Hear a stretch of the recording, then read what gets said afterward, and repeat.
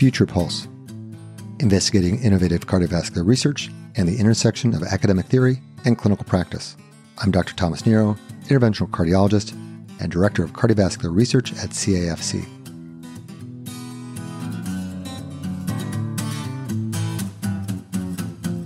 Hello, I'm Dr. Thomas Nero, and today we're going to be taking a shift from our normal podcast to talking a little bit about healthcare policy. Joining us today is Professor Christine Coughlin. Professor Coughlin is a professor of law at Wake Forest University School of Law. She has an appointment in the Graduate School of Arts and Sciences and also the Center of Bioethics and Health and Society at Wake Forest.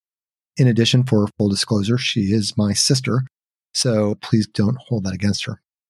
Today, we're going to be discussing some of the legal aspects of the FDA approval process and its ramifications for research, as well as specifically how it will affect diversity, healthcare equity, and ultimately healthcare outcomes. Welcome, Professor Coughlin. Thank you for having me. I'm very excited to have this conversation. We've had a number of conversations over the years regarding health policy and the legal aspects of medicine. And I know that one of your interests is trying to create a dialogue between physicians, physician researchers, and the legal profession. Tell me, what really brought you into this initially? When I first started teaching at Wake, I lectured both in the law school and at the medical school. One characteristic of that, particularly when I was doing lectures at the medical school, was the misinformation that physicians had about the legal system and about lawyers. I had the opportunity of running a fourth-year medical school rotation at the law school and teach them the fundamentals of the law. And then I got to get law students and medical students together and do all these simulations where I would give them the opposite sides. This led to so many amazing opportunities for the students to interact and dialogue and to kind of shift their positions, both the lawyers and the doctors. And hopefully we can see the law more as a guide to help people treat patients better instead of a barrier of what you can't do. Most recently, you started writing on the FDA approval process and some of the other ramifications of our legal system on healthcare. Why don't you walk us through the FDA approval process as you see it, and then talk a little bit about what its limitations are that you see. Whenever we think about the FDA approval process, we need to first recognize the structure of our government. And I know that sounds like I'm going back to a Civics 101 course, but in order to understand the FDA, you need to understand the organizational structure. So Article 2, Section 2 of the Constitution, and yes, I am starting with the Constitution, as we all should, provides for a cabinet with vice president, all these department heads, one of which is the Secretary of Health and Human Services. Underneath the Secretary of Health and Human Services lie the two agencies, the FDA and its sister organization, the CDC. I start there because whenever you're talking about FDA or FDA policy, you have to recognize that it's going to be political. That doesn't mean it should or it needs to be partisan, as we have really seen in the last few years, but that they are political decisions because we're dealing with policy. So when we're thinking about FDA and FDA policy, I think the most important kind of concept to remember is this tension between safety and access. And for a long time, I thought that tension was more of a pendulum, that the FDA swang back and forth from safety to access. I've changed my thought process on that. I now think the best policy is that neither needs to be mutually exclusive and that we can have safety and provide for access within the current FDA framework if we're willing to understand the limitations of when we can give investigational drugs to people and when we cannot. And if we're willing to provide both on a budgetary and political platform for ways to collect and gather data so that we can make meaningful observations about safety. I'm sure that the COVID epidemic really affected your thinking for how you're seeing this process. Can you give us some examples of using emergency authorizations and how that works for public trust? From the 1900s until about the 1960s, 70s, probably early 80s, and with the AIDS crisis, FDA policy was very focused on safety. But taking that kind of crisis and saying, okay, because of that, we have to provide for ways to treat sick people quickly. As a result, we have pathways where we allow drugs to either go to people who are sick or get approved more quickly based on surrogate endpoints. So in addition to these other pathways, we found that after 9/11, we also needed a pathway to deal with a public health emergency when we had emergency countermeasures that needed to go and be distributed to the public much more quickly.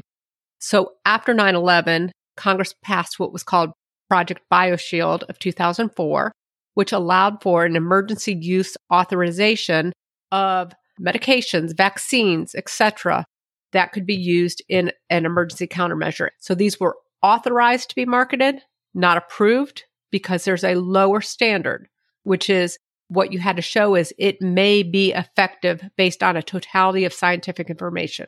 So the FDA allows more information in and allows it to be authorized at a lower level during the emergency. And my understanding is that emergency is sort of open-ended. They can open or close that at any time, but that at some point they should make a determination. Right. And that's a really interesting point that you just brought up. Under the Public Health Services Act, there is actually a time limitation. But under the Act for Emergency Use Authorization, it just stays open until either the product receives full approval, which we've seen with Pfizer and Moderna and some other things, to we find information that would support the revocation because it is unsafe or ineffective, such as we found out with hydroxychloroquine, which was revoked 78 days after it was initially authorized under an EUA. Or the Secretary of Health and Human Services says the emergency is over. So I think that your point is something critical to our policy right now. We have had emergency use authorization now for about 2 years. So what does that mean? Things are coming to market very quickly. And we can talk about the public trust part of that in a moment, but is the public getting so used to that when we go back to the full approval process? Will people say, no, we want those drugs more quickly? Also, with that, there are some caveats, correct? That when they give those emergency use authorizations, that there is an expectation for a higher level of post-marketing follow-up. You are absolutely right. That is there. But, think about the incentives that provides. A lot of patients, if they can get the drug that they want through an EUA, are not as willing to participate in clinical trials. So it may be harder to get the supporting data. I was reading in one of your papers, and you were referring back to the Ebola crisis. And one of the problems was that they allowed for emergency use authorization, but they did not actually get the data that should have been required at the time. And they missed a great opportunity. At some point, we have to make sure that we have the mechanisms in place to either take that data and somehow make it meaningful, which I don't think we're at the point yet of having been able to optimize real world data like we should, to avoid what happened in Ebola. When we're talking a little bit about the other pathways for approval, what other pathways are there currently now available? There's accelerated approval. So accelerated approval allows FDA to, I'll use the word conditional approval, but I don't want anyone to get that mixed up with what happens under the EU framework, which has a different framework for conditional approval. But it allows the sponsor to market the product based on a surrogate endpoint.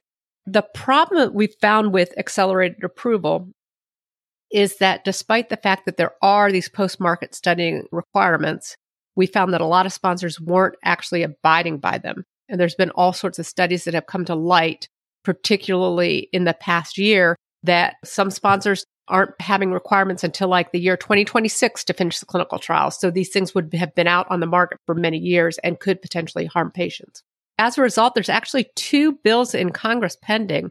A Republican bill, which is more of a counterproposal to the initial Democratic bill that would reform the accelerated approval pathway.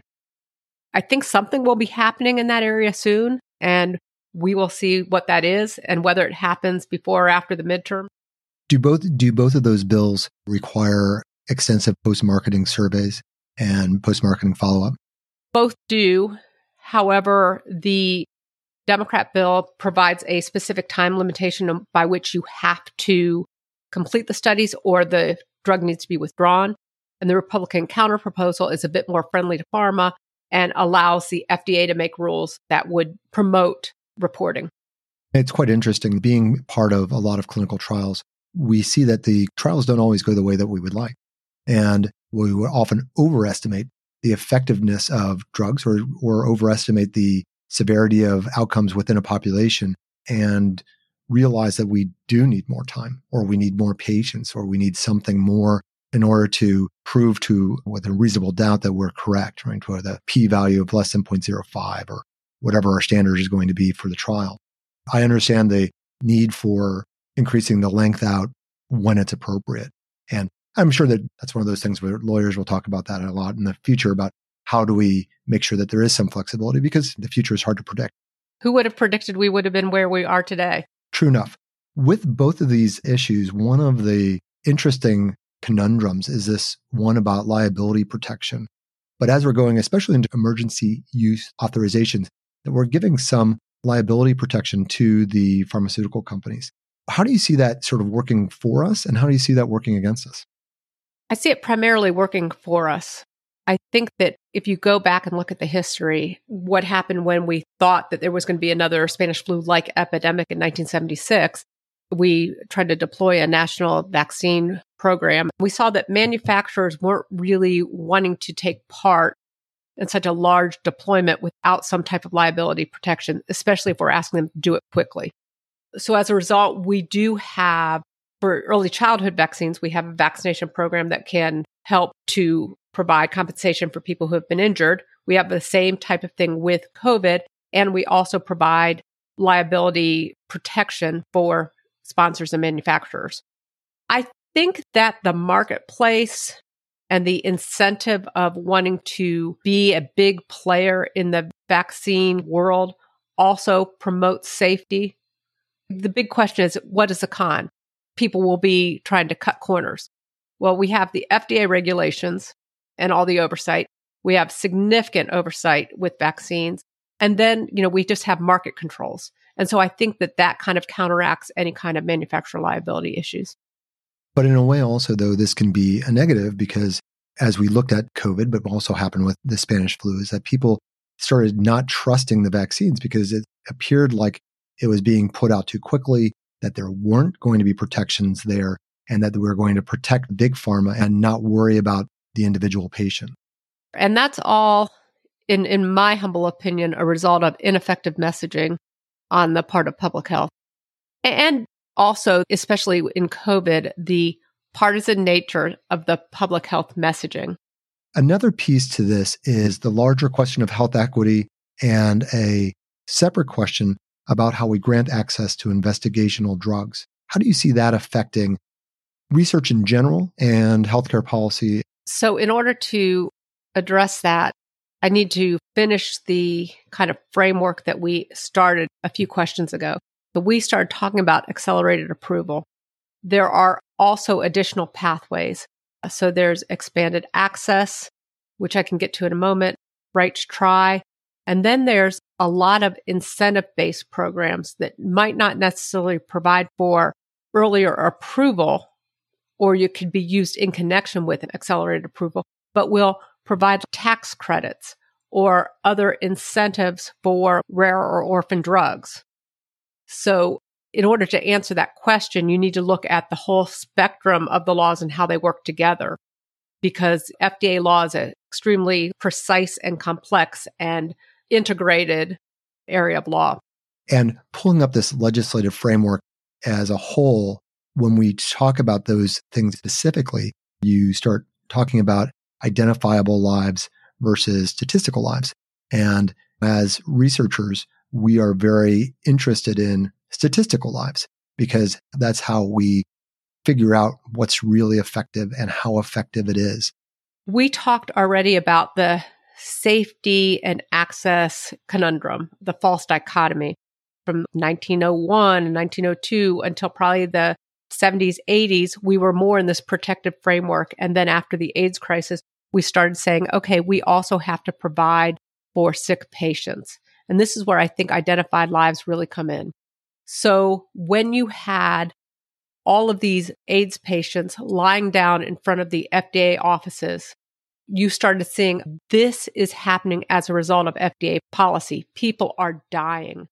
FDA is worrying about these obscure standards of safety for future patients, and we have patients dying now. And the news media was covering it. And so as a result, we said we need to start allowing people who are sick because of these identified lives, allowing people who are sick to take the risk and gain access to these medications. So we had expanded access, which is a pathway through the FDA in which either an individual, a small group, or a larger population of sick individuals may have access to unapproved medications.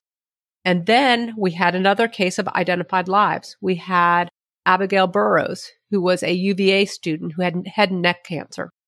Even though there was a experimental treatment out there for head and neck cancer, she was not eligible to be in any clinical trials or to get it in any other way. She ultimately passed away. Her father created Abigail Alliance, which sued the FDA. Years of litigation ensued. It was unsuccessful, but afterwards, it created a movement basically to get these right to try laws passed. And so sick patients and their advocates would have an avenue outside the FDA to try to gain access to investigational medications and to say, I feel like I'm worth the risk. I want to take that risk. So what are the problems with that? If you're going within the spectrum of the FDA through expanded access, 99% of all requests for investigational drugs are approved. Sponsors can direct costs to patients. So the drugs aren't necessarily free, but they're not going to, gouge the patient. Because it's within the FDA, there are more controls and we're able to access treatment data more easily. In the right to try scenario, which I do think it's a good thing to always have these opportunities, but again, that's an identified life. But on a statistical lives basis, having this alternative pathway that does not depend upon clinical trial participation can also have us lose data, and we don't know then whether or not this treatment is going to be effective for the larger population. I use those two stories to try to illustrate the fact that identified lives and trying to show somebody who's sick can be a really powerful motivator to change policy. But the only way that we're going to be able to use it in an appropriate way is to consider it on a statistical lives basis. Certainly, there's an aspect to this about raising awareness that I think that can't be lost here.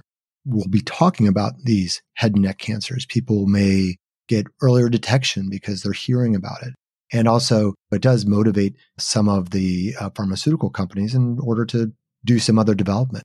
But I also worry about the possibility that what it does is focus our attention on an individual or one class of individuals, a middle-class white woman versus everyone else. And that it then makes other people feel that the healthcare setting and the healthcare system is not working for them and that they're not being cared for. My co-author, Nancy King, and I, for one article, we really looked at a lot of the top stories that had been able to move policy. And one of the things we commonly found, you're correct, they were generally middle to upper class white individuals who were attractive in a social media campaign that were the basis of the identifiable life movement for that particular condition. So whose stories are being left out? And that's what's really important, especially when we have the healthcare disparities that we have.